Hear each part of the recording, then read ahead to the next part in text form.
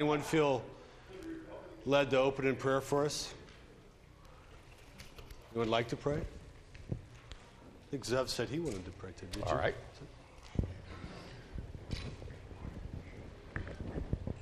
Let us pray. Abba, Father, we give you thanks for this opportunity to come together to learn from your word. Open our hearts and minds to the movement of your Spirit through your word, especially in the words of the Psalter, the worship book of Israel, that we may find our own faith and devotion to you deepened. We ask this in the name of your word made flesh, Jesus Christ, our Savior. Amen. Okay, first of all, I do have to ask any questions or comments from last week.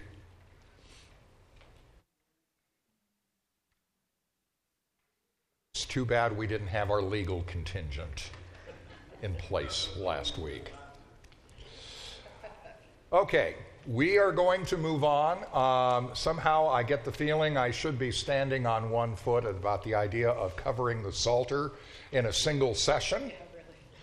So it is a vast subject, so obviously we're only going to be able to hit a few points, but hopefully I can pique your interest into taking another look at this most fascinating book of the Hebrew Scriptures.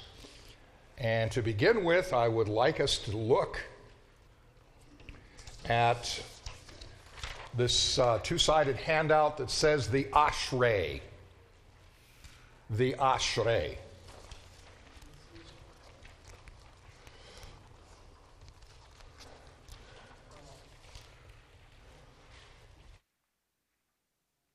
Ashrei yoshvei vetecha od yihalalucha selah. Ashrei ha'am shekachalo. Ashrei ha'am she'adonai Elohav. Tehillah leDavid. Maybe I shouldn't sing this morning. Excuse me. Okay, now I know you didn't understand that, but the reason I did chant that is that if you were a devout Jewish person, those words chanted probably in that way, you would have heard and have read twice a day, every day of your life. Because this particular psalm, which is Psalm 145 with some additions at the head and at the back, is one of the essential elements of both morning and afternoon prayer.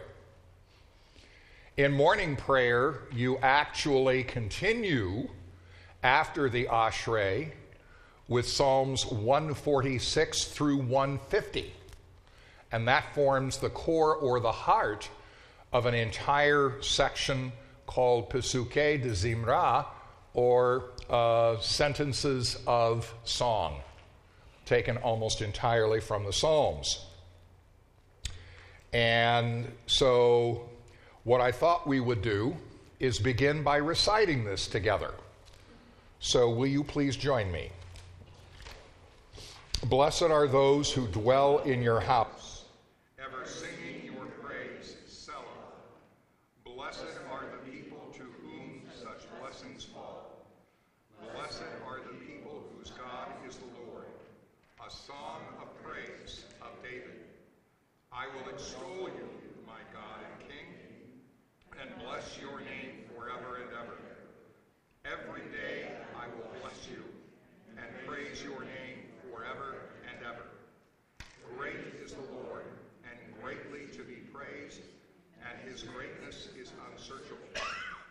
One generation shall commend your works to another, and shall declare your mighty acts. On the glorious splendor of your majesty, and on your wondrous works I will meditate. They shall speak of the might of your awesome deeds, and I will declare your greatness. They shall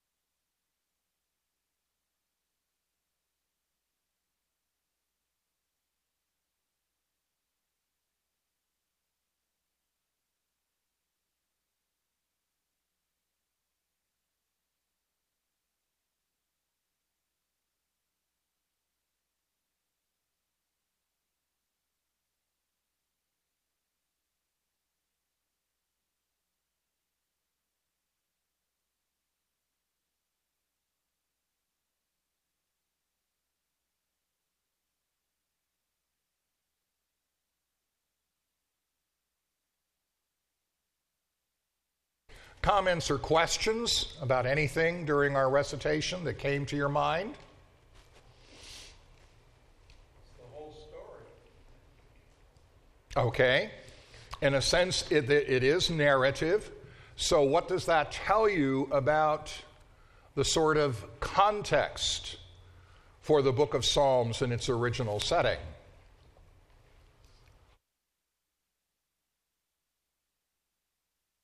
It tells you that you have to look at the Psalms in the context of the history of Israel. Okay? It presupposes that history as its context. It is nested in a cultural context, and it is the history of Israel as the history of the saving acts of God. Other comments? Questions?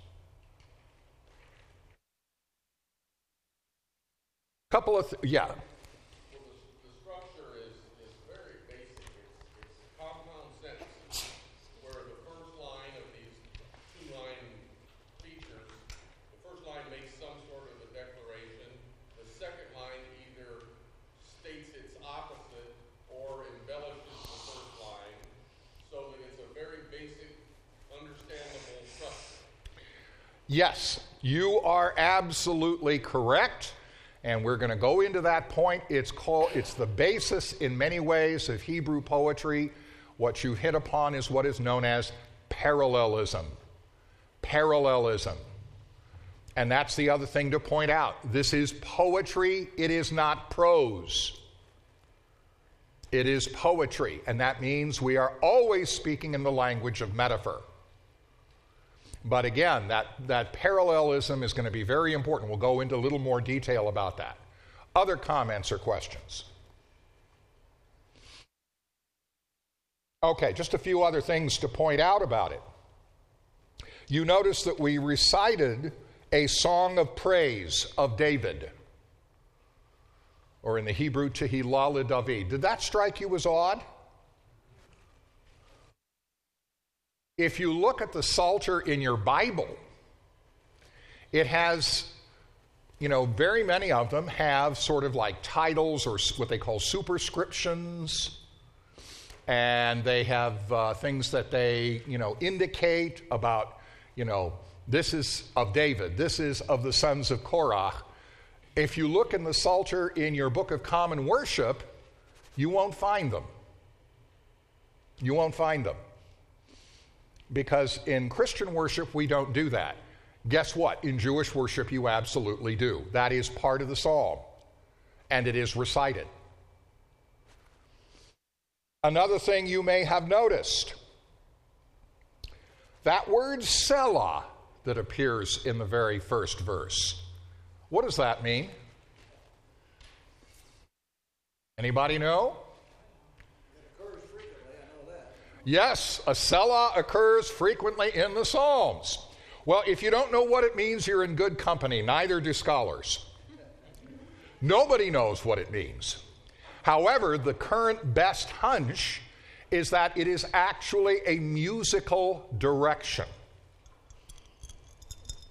It either indicates raising the key a pitch or two, or it might indicate an increase in volume. Okay? It is some, yeah. The little headings that we have,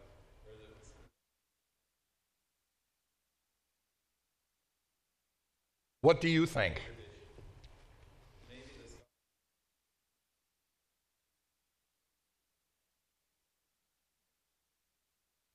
Well, it might be because they were an embellishment that occurred afterwards. It might be that kind of thing. However, the other thing is they are very seldom fit into the poetical structure. And we were mostly concerned with the poetical structure, the actual poem itself.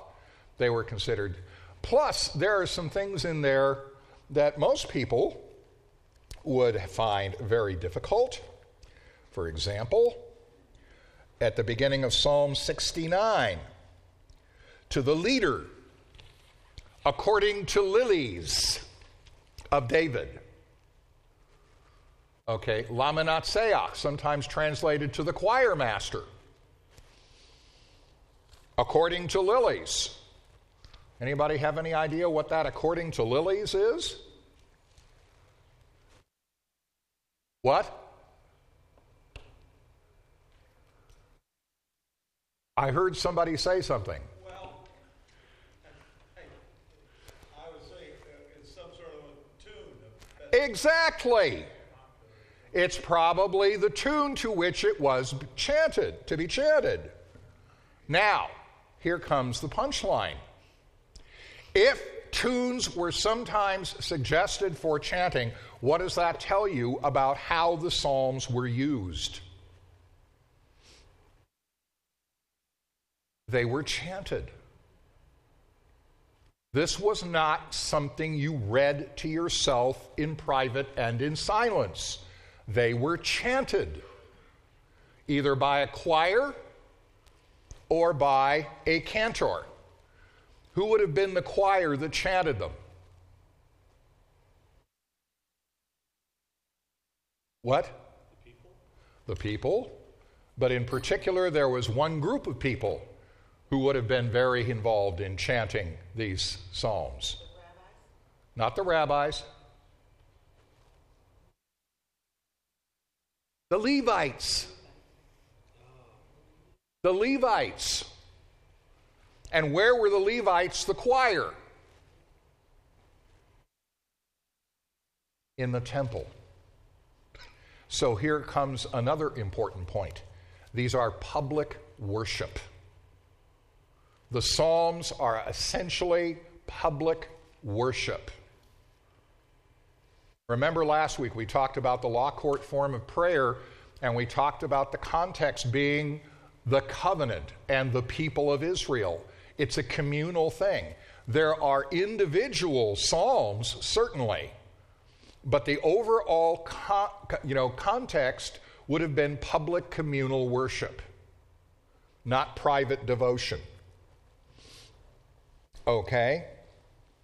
I think we probably milked that for all that we can get without further delving, so let us move on. They might have. We'll get to that in a moment when we get to another hymn. Okay? Now, characteristics of Hebrew poetry. Characteristics of Hebrew poetry. The one thing is that you are talking about verses consisting of two strophes, sometimes called two stitches. Exactly what you noticed. Okay? It is you'll always have these two verses, and each one is, there's like two paths that have a certain parallelism of structure. Now, one thing, there are certain elements of Hebrew poetry that simply cannot translate. The meter is a matter of a certain number of stressed syllables in each line. Ashrei Yoshvei Veitecha, Od Yehalalucha Selah, Ashrei Ha'am Shekacha Lo, Ashrei Ha'am She'adonai Elohav. In other words, each of the two strophes has the same number of stressed syllables. It's not meter in terms of our poetry about iambic pentameter or anything like that. It is a certain number of stressed syllables per line. Okay? The next thing is the parallelism. And this is probably the single most important thing to keep in mind about Hebrew poetry. Parallelism is the fundamental pattern of how poetry is constructed. This is before the invention of rhyme. There is no such thing in Hebrew poetry as rhyme. We don't have that.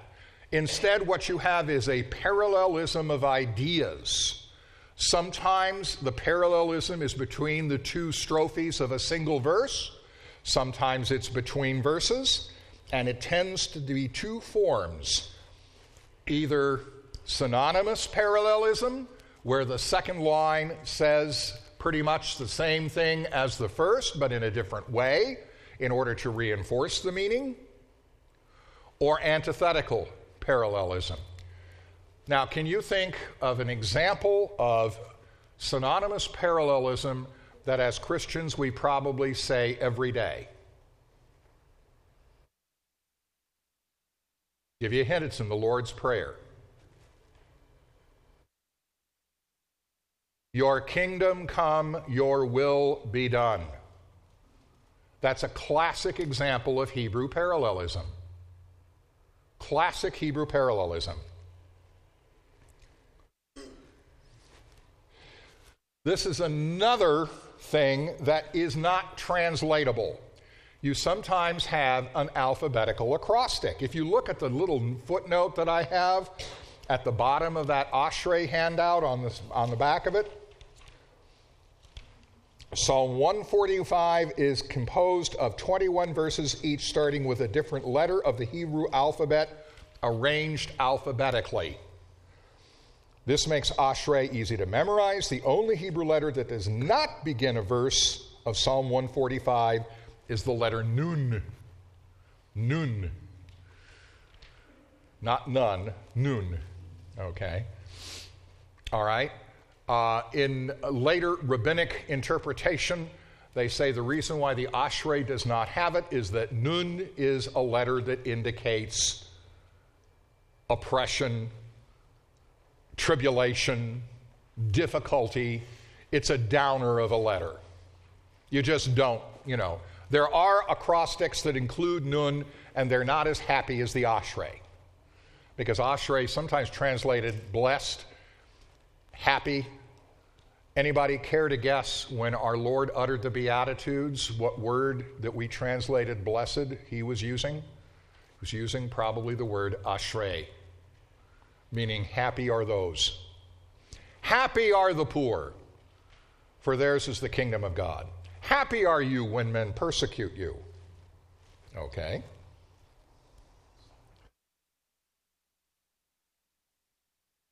And we are talking about musical annotations, such as Selah, or On the Lilies, or several other things like that. In other words, these were lyrics that had tunes. Okay. Yeah, it looks like you can have parallelism, but meter you need to have the language. Exactly. Parallelism of ideas means that essential aspect of the poetry is translatable. It is translatable because you can translate the idea. You can't translate an alphabetical acrostic. You can't translate a meter that's based on a certain number of stressed syllables in Hebrew. You can't really translate a rhyme. Let me just give you an example of that. How many people would care to guess who, I don't know if it's still the case, but at least up until a few years ago, who the best-selling poet in the United States is? What? Not Robert Frost. What? Keats? Not Keats. Not Dr. Seuss. The Persian poet Rumi. Jalaluddin Mavlevi Rumi. Okay?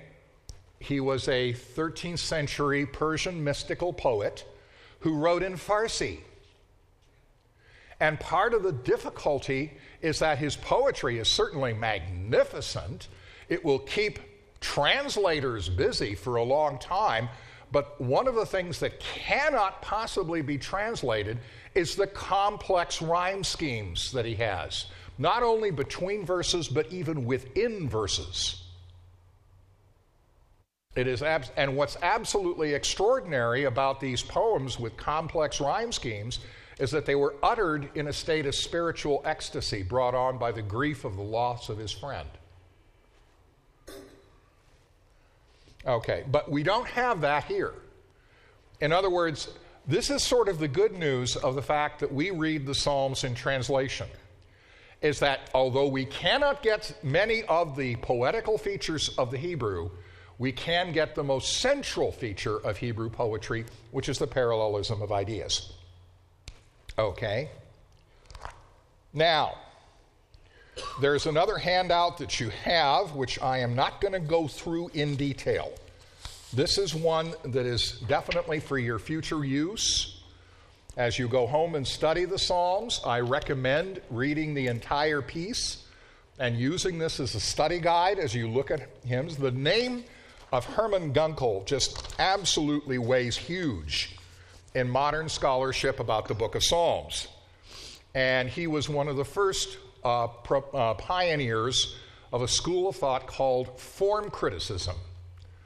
And form criticism or form analysis or genre analysis, instead of looking at whole books or whole swaths of material, looked at short units of Scripture and classified them in terms of genre and especially looked for what Gunkel called their Sitz im Leben, which means setting in life. In other words, what was, if you will, the natural, cultural, historical habitat for this particular literary form. Okay, and Gunkel was the one who really brought this to the book of Psalms. Hymns are a very large portion of the book of Psalms. This was Israel's hymn book. What we just saw, the Ashrei, is a hymn.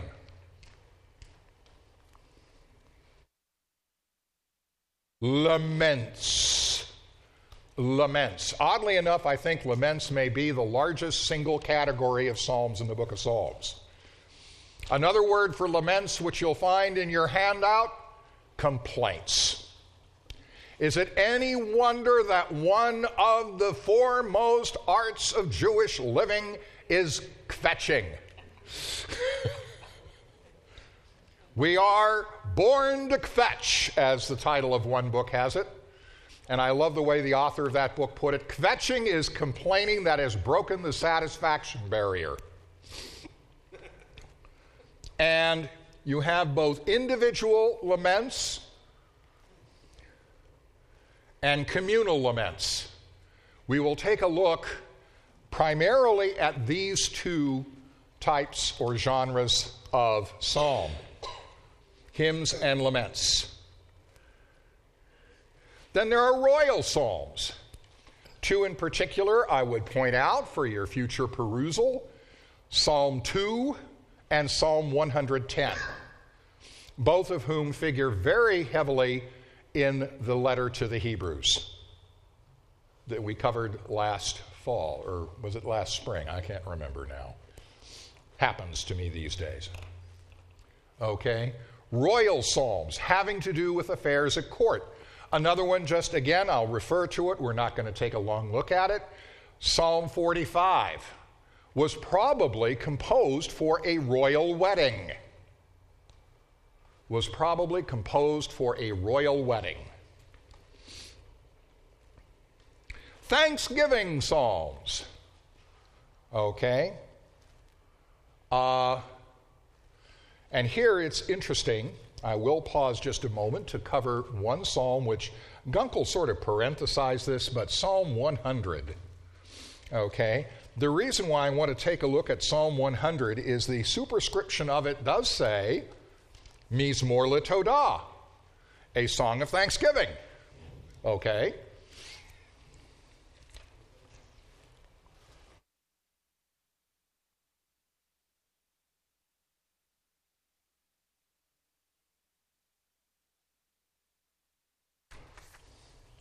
Todah Rabbah, thank you very much. That's how you say thanks. Okay.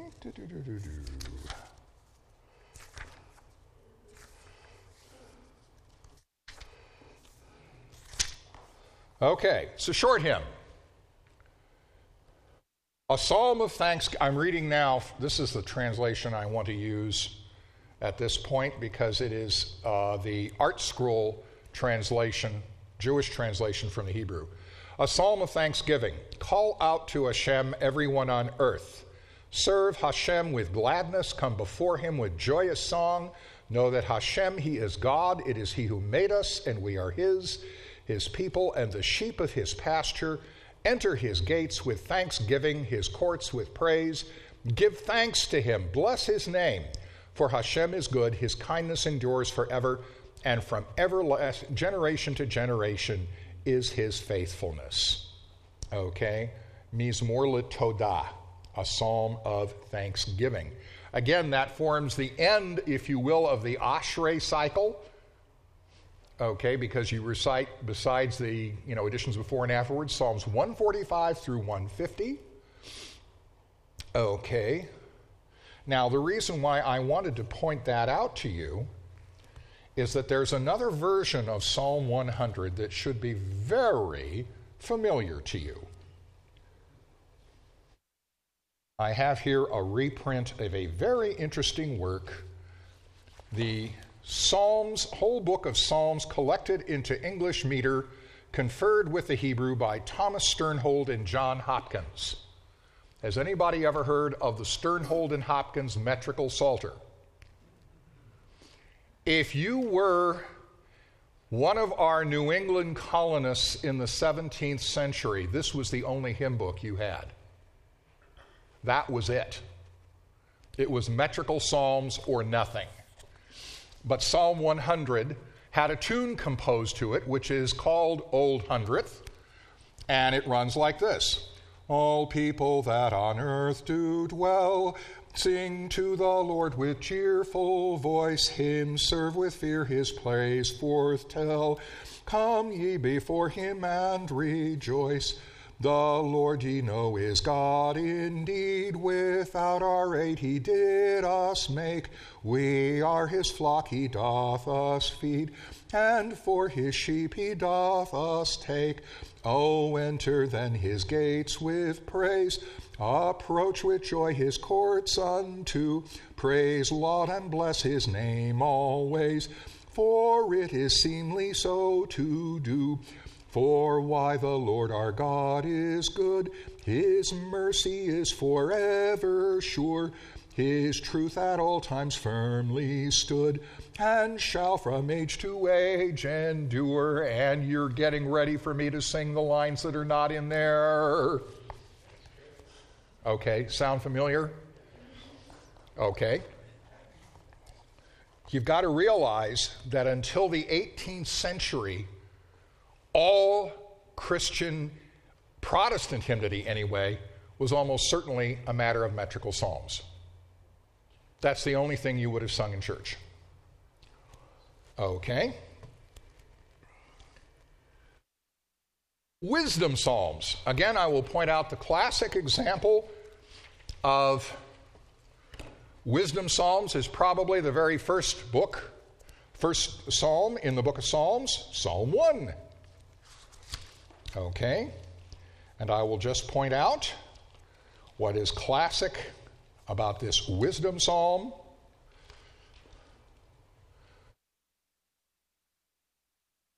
And that is, it makes use of antithetical parallelism to contrast the way of wisdom and the way of foolishness. For Hashem attends the way of the righteous, while the way of the wicked will perish. That's the last verse of the psalm. And the whole psalm is like that. A wisdom psalm will be like that. The antithetical parallel illustrating the contrast between the way of wisdom and the way of foolishness. And it's called a wisdom psalm because that type of antithetical parallelism is actually very characteristic of wisdom literature. You find it all over Proverbs. And then there are smaller genres and other types that you can look at another time. Okay, it's time to take a look in depth at two of the forms that I think are important for us to look at. First is a hymn. What is the structure of a hymn? Okay.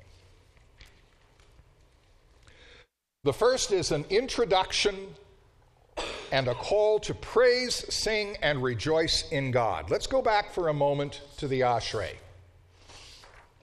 All right. Where is the introduction to the Ashrei?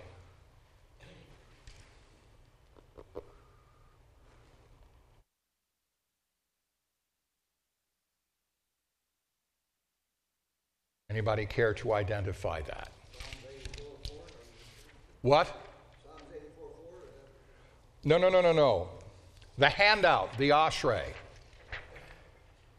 Okay. What verses are the introduction, the call to praise, sing, and rejoice in God? 1 through 3.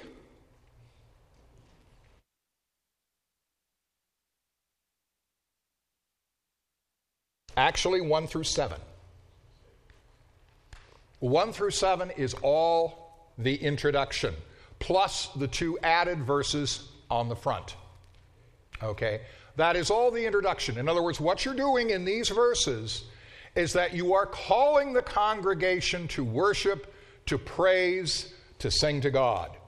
Then you get, in the second section, is the body, the reasons why God is to be praised, often introduced with the word ki, because. Now, I don't think we have ki in there, but this is verses, let's see, 8 through 20. Okay, 8 through 20 of the Ashrei. This is the body. What are some of the reasons why God is to be praised?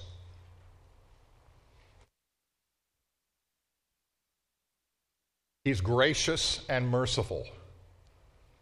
And that's the indication you're into this, because what is it describing? It's describing God. It's describing God's attributes. He is gracious and merciful. Okay? Other reasons he is to be praised.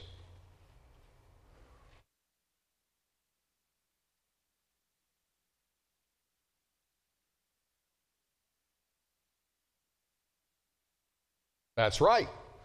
You lift up all who are falling down and raise up those who are bowed down. Somech Adonai lechol hanoflim v'zokef lechol hakafufim. Okay. Again, notice the parallelism. That's sort of good news, isn't it? Yeah. Other things that strike you in particular.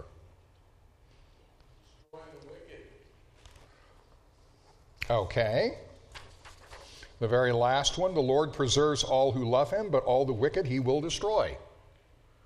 Okay, notice here that's again almost like a little wisdom emphasis, but it's not just destroy the wicked, but preserve those who love him.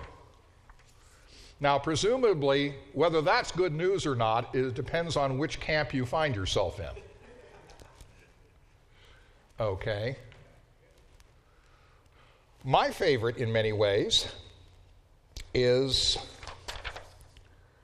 verse 13. Your kingdom is an everlasting kingdom, and your dominion endures throughout all generations. Malchutecha malachut kol olamim umemshaltecha bechol dor vador.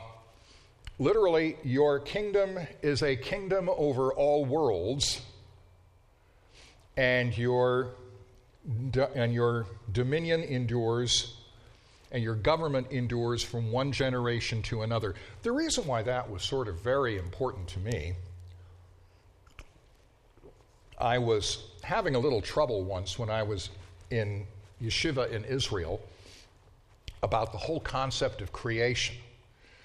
And I thought basically what the doctrine of creation means is that God basically set the world in motion to operate according to natural law like a huge machine, like a big clock, and then basically went on vacation.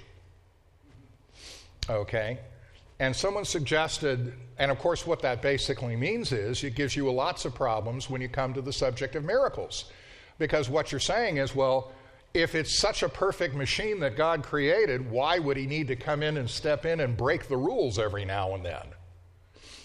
And so someone suggested I talk to Rabbi Tzvi Yehuda Cook, who was the head of the yeshiva, and I talked to him and I explained how I had understood creation. He says, no.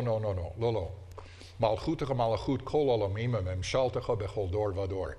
His kingdom is a kingdom over all universes, and his governance endures from generation to generation. In other words, creation isn't then. Creation is constant and now.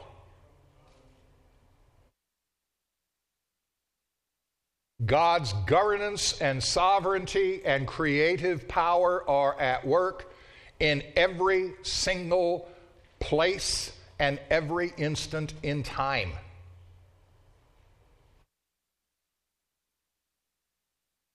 Okay?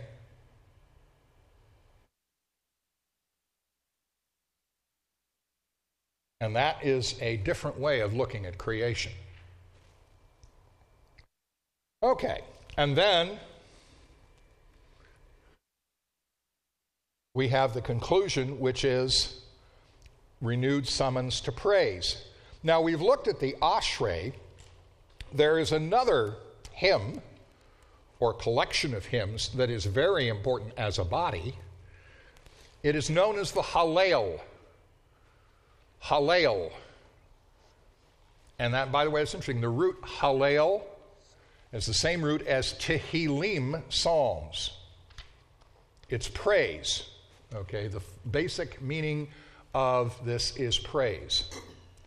There's a very important place that this particular service shows up in the New Testament. Can anybody think about it? Think for a moment. We're talking about hymns.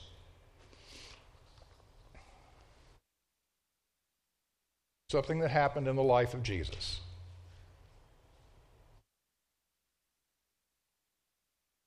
At the end of the Last Supper, what happened? No, at the end of the Last Supper. Before that, when they had sung a hymn, they went out. They sang a hymn. Have you ever wondered what hymn they sang? Psalms 113 through 118. Why? Because the Hallel, Psalms 113 through 118, were sung on all major festivals. All major festivals, that was used.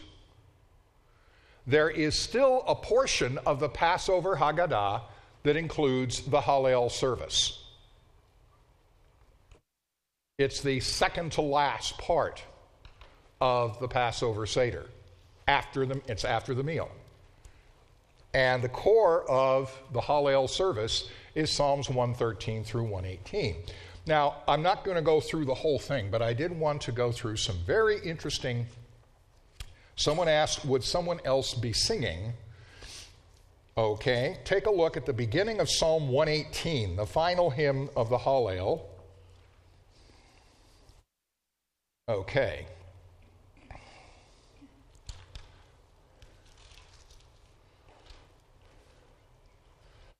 And I'm sort of looking at verses 1 through 4. Anyone like to recite this for us? Okay.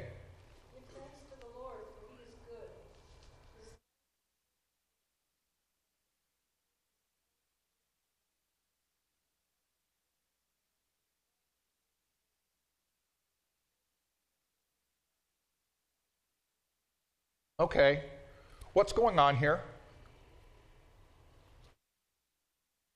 First of all, something to point out. Remember we said in hymns sometimes the section about why God is to be praised is introduced by the word ki. That occurs several times. Hodu ladonai ki tov. Give thanks to the Lord because he is good. Ki tov. Ki le'olam chasto. Because his chesed, his loving kindness, is forever. But what else is going on here?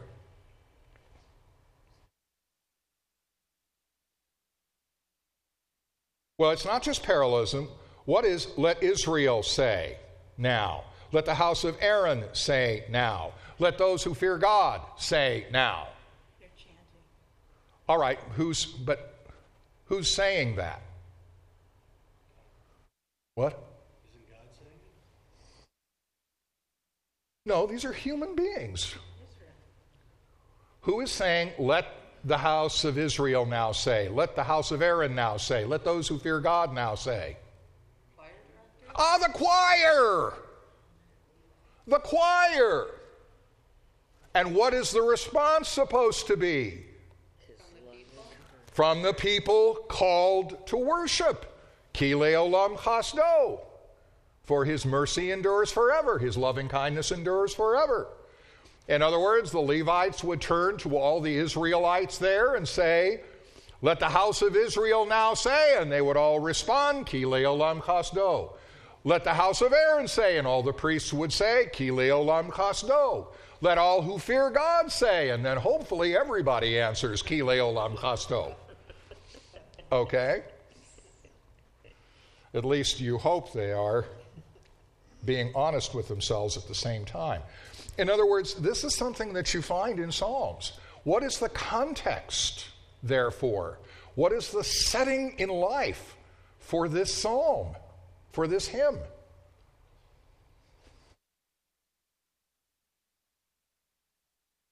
Okay, but I mean, where would you be hearing this? In the temple. Its setting in life is public worship on the festivals in the temple. Okay? And there are other indications later in the psalm.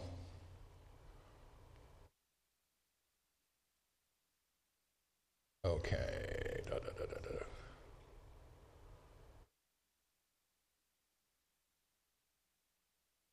Take a look at verses 25 through 27.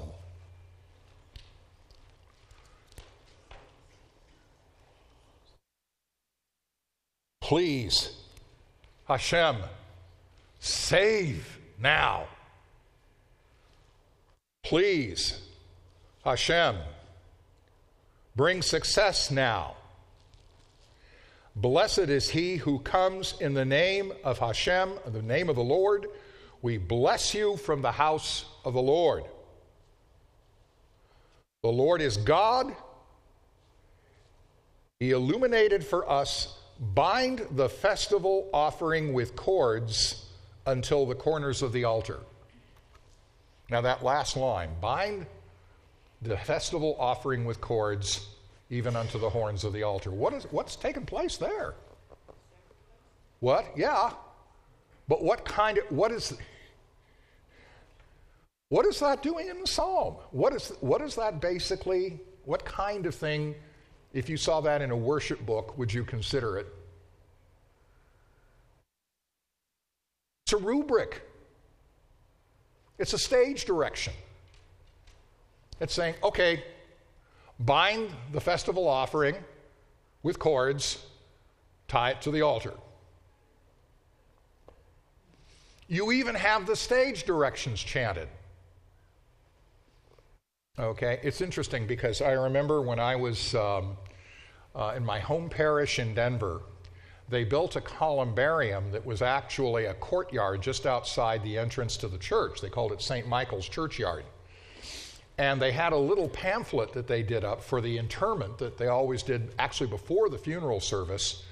And one thing that they did not do very well in laying out the type for this pamphlet is that they didn't really discriminate in the italicized portions between what was the congregational response and what were the rubrics. And so every interment, you would always hear the congregation solemnly intone The ashes are now placed in the crypt.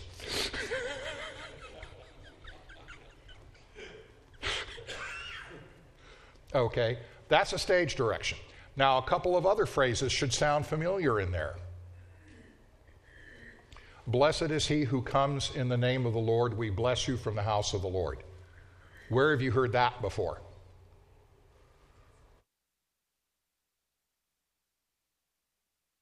Come on, folks. We're coming up on the day. Where in the Gospels? Thank you. The triumphal entry. Now, actually, blessed is he who comes in the name of the Lord. We bless you from the house of the Lord. That is the greeting to be given to every pilgrim coming up to Jerusalem on a festival day by the people of Jerusalem, but especially by the Levites who are welcoming them to the temple. Okay, it's a greeting. Now, one you probably don't know is what preceded that. Please save. In Hebrew, Ana Adonai Hoshi'ana. Ana Adonai Hatzlichana. Anybody ever wondered what the word Hoshana means? Hosanna? It's not praise. Everybody thinks it's praise. It's save, please. That's what Hosanna means. And there is a whole liturgy based on that word, Hoshana, that was said not at Passover, at Tabernacles. At Tabernacles. There are a whole series of prayers that begin Hoshana, Lamancha Eloheinu Hoshana. You know, for thy own sake, save us, please. And it's said in procession today around the synagogue in the times of the temple, the men would basically take the 4 species, a branch of palm, 3 myrtle twigs, 2 willow twigs, and a citron bundled together. And in a procession around the altar, they would march around the altar crying out Hoshana, and then there would be an alphabetical acrostic different for each day of tabernacles that would have as the choir Hoshana.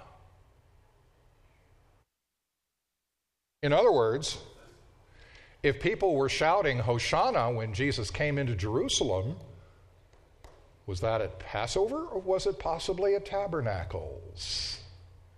Because Tabernacles in the Jewish tradition is the Messianic feast because of the promise that God would rebuild the fallen tabernacle, the fallen sukkah of David. Okay. We need to move on because we're coming now to the meat, actually, of what I wanted to do. Now, I just wanted to review from last week the structure of the law court form of prayer. Remember, this is covenant chutzpah. It's an address to God as judge, then a presentation of the facts of the case, the complaint and petition brought by the petitioner against God to God. This is Abraham arguing with God about Sodom and Gomorrah. This is Moses arguing for the children of Israel after the molten calf, the golden calf.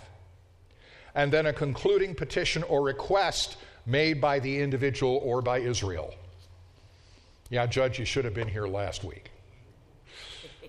Okay. In certain cases, an additional component may follow a divine response to the petition. You don't always win your case when you're arguing your case against God in front of God. Okay? But you have the right, as a covenant partner with God, to make the case. Now, this parallels in many ways the components of a lament.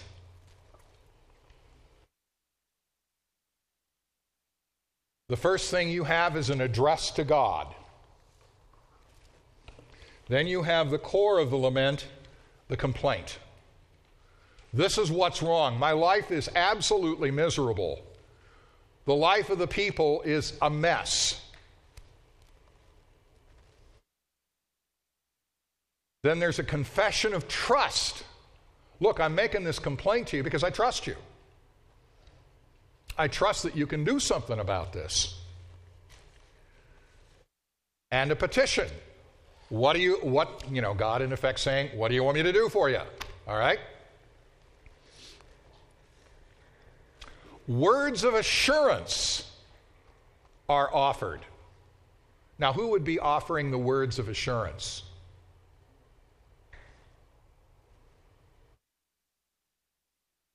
Exactly.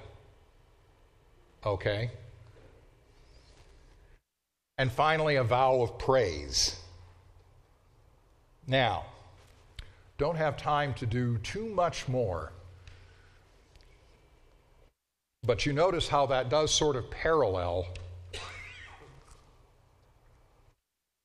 So let's take a look at, first of all, a corporate lament, Psalm 80. Psalm 80.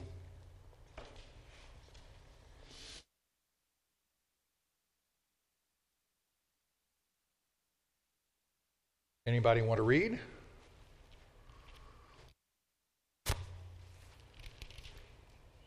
Or shall I? I will.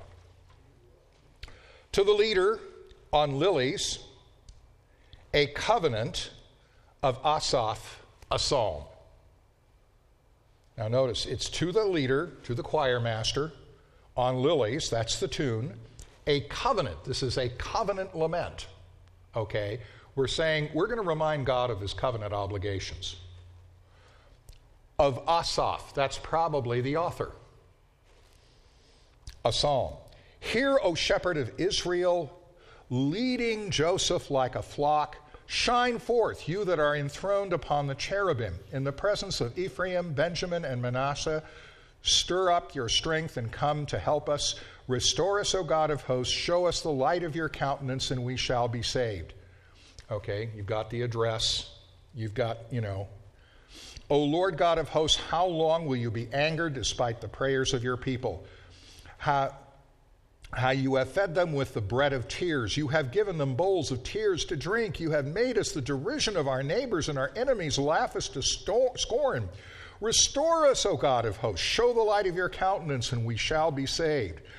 You have brought a vine out of Egypt. You cast out the nations and planted it. You prepared the ground for it.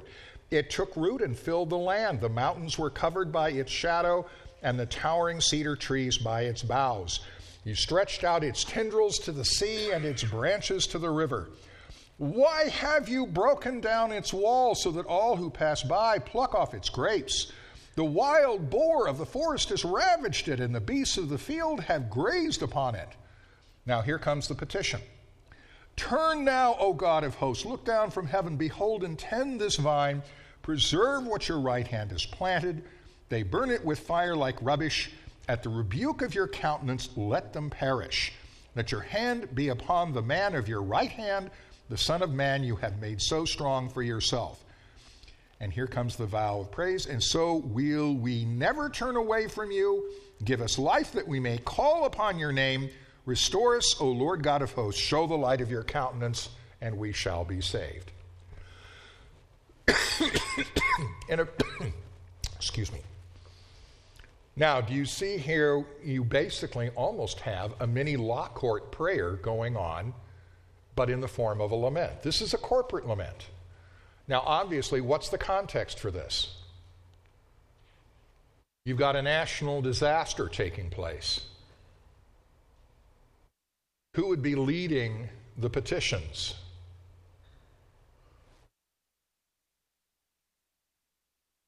Let the hand be upon the man of your right hand, the Son of Man you have made so strong for yourself. Who in ancient Israel would have been the person leading? Not the priest. The king. It would have been the king. Okay? Now let's look at an individual psalm. How about Psalm 31?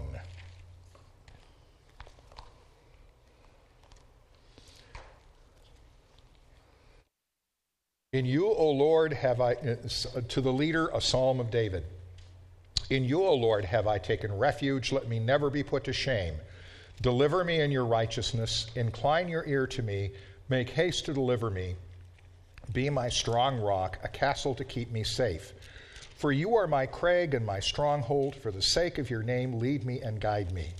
Take me out of the net that they have secretly set for me, for you are my tower of strength. Into your hands I commend my spirit, for you have redeemed me, O Lord, O God of truth. There's the declaration of trust. I hate those who cling to worthless idols, and I put my trust in the Lord. I will rejoice and be glad because of your mercy, for you have seen my affliction. You know my distress. You have not shut me up in the power of the enemy. You have set my feet upon an open place. Have mercy on me, Lord, for I am in trouble. Okay, wait a minute. All right, we're not going to get through all of that because we're out of time. All right, again, an individual lament, probably there are more individual laments, but again, keep in mind, what's the context for all of this?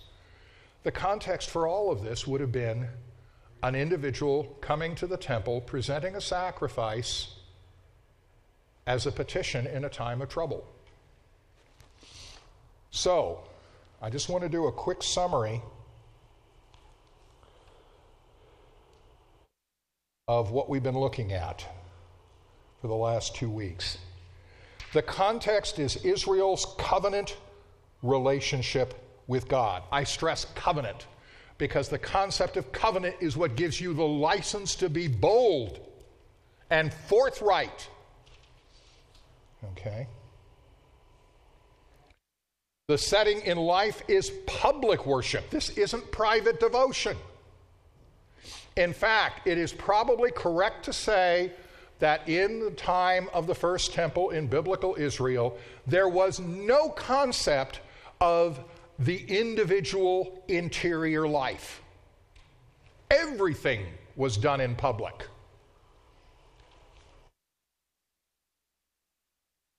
Especially around sacrifice.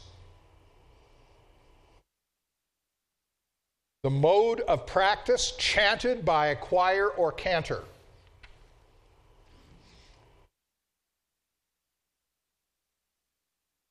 And the spirit, boldness, confidence, and above all, honesty of a covenant partner.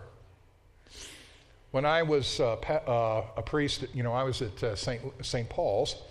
We had a youth Sunday once, and a 12-year-old girl was invited to bring the message, and she gave there probably one of the best definitions of prayer I've ever heard in my life. She said, prayer is being honest with yourself for a moment before God. Prayer is being honest with yourself for a moment before God. There are things in the Psalms we read and we say, how can he possibly say that? I am innocent of a great offense. You have tried me and known me. But again, the whole point is it's perfect honesty. It's absolute honesty. God wants complete honesty and transparency in that relationship. And it is as a covenant partner that you have the boldness to carry that out. Okay? Now, next week we're going to be entering a different world. We're going to be talking about the B'nai HaNevi'im, the sons of the prophets, and the Back to the Desert movement begun by that character up there. Anybody recognize who that is?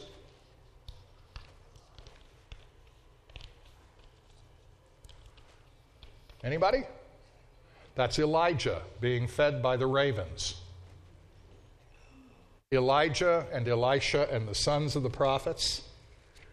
So I want you to read 2 Kings 2, or as some people call it, 2 Kings 2. 2 Kings chapter 2. All right? Yeah. Is there any possibility that there was confusion over what the covenant was? I mean, did they fully understand that? Actually, there is a possibility that they understood very well. According to biblical scholars, every 7 years during the period of the judges, the tribes would be gathered together, probably at Shechem, and they would have a renewal of the covenant. And part of what was done was that the commandments, the book of the covenant, would have been read aloud in public. And so this was constantly reaffirmed. The faith of God was that it was like he wasn't keeping his. You're not keeping your part of the bargain, God. Okay. They understood what the bargain was. It wasn't that they didn't understand it. They understood. Yeah, but the only problem is they also probably didn't understand that they weren't keeping it as well as they thought they were. Yes. With what you were talking today about the hymns and all,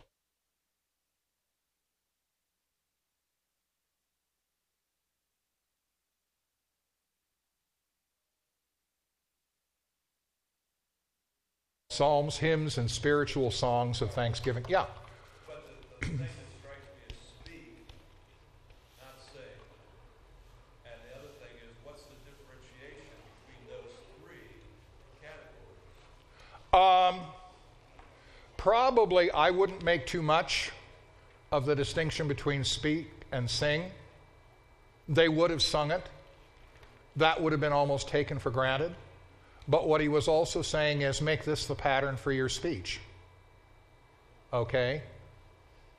And songs, hymns, spiritual songs, you're basically talking about different kinds of psalms. Okay? And he probably would have done that. Plus, there were other hymns that were sung. For example, in the letter to the Philippians, Paul actually quotes what was probably a well-known hymn in the Christian community. Have this mind in yourselves, which is yours in Christ Jesus, who though he was in the form of God, did not count equality with God a thing to be grasped, but emptied himself, taking the form of a bondservant, being born in human likeness. And being found in human form, he humbled himself and became obedient to death, even the death of the cross. Therefore God has highly exalted him and given him the name which is above every name, that at the name of Jesus every knee shall bow and every tongue confess to the glory of God the Father that Jesus Christ is Lord. Okay? By the way, what is the name that is above every name that Paul is referring to there? How would a Jewish person have understood the name that is above every name? No. What Adonai substituted for? Yud He Vav He. The name that no one was supposed to pronounce. In other words, God has given to Jesus his own name.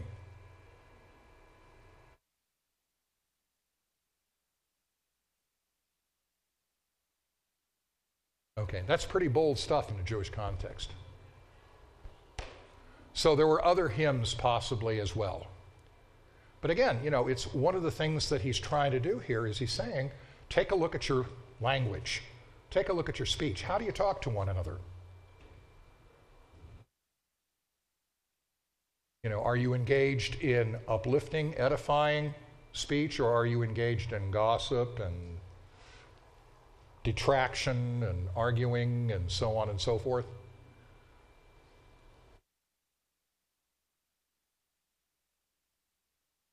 Yes. Psalms used in personal devotion. The point I'm trying to make is that probably at that point there was no such thing as personal devotion. If you wanted to offer a personal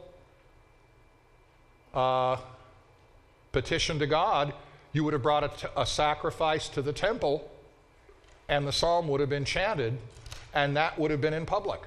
Well, then, wouldn't the singing of psalms at the Last Supper have been unusual? No, Because they were all together, they were all together. In fact, even in a different place. there's something that is very, very critical to understand. It says that after supper, Jesus took the cup, said the blessing, and gave it to them. Okay, the cup is the cup of blessing, which is used to recite the grace after meals, which in Jewish tradition was called the blessing, but you only use that when you had a minyan. You only use that when you had a quorum. In which case, as far as Jewish worship is concerned, that's not a private event. That's public. That's public worship.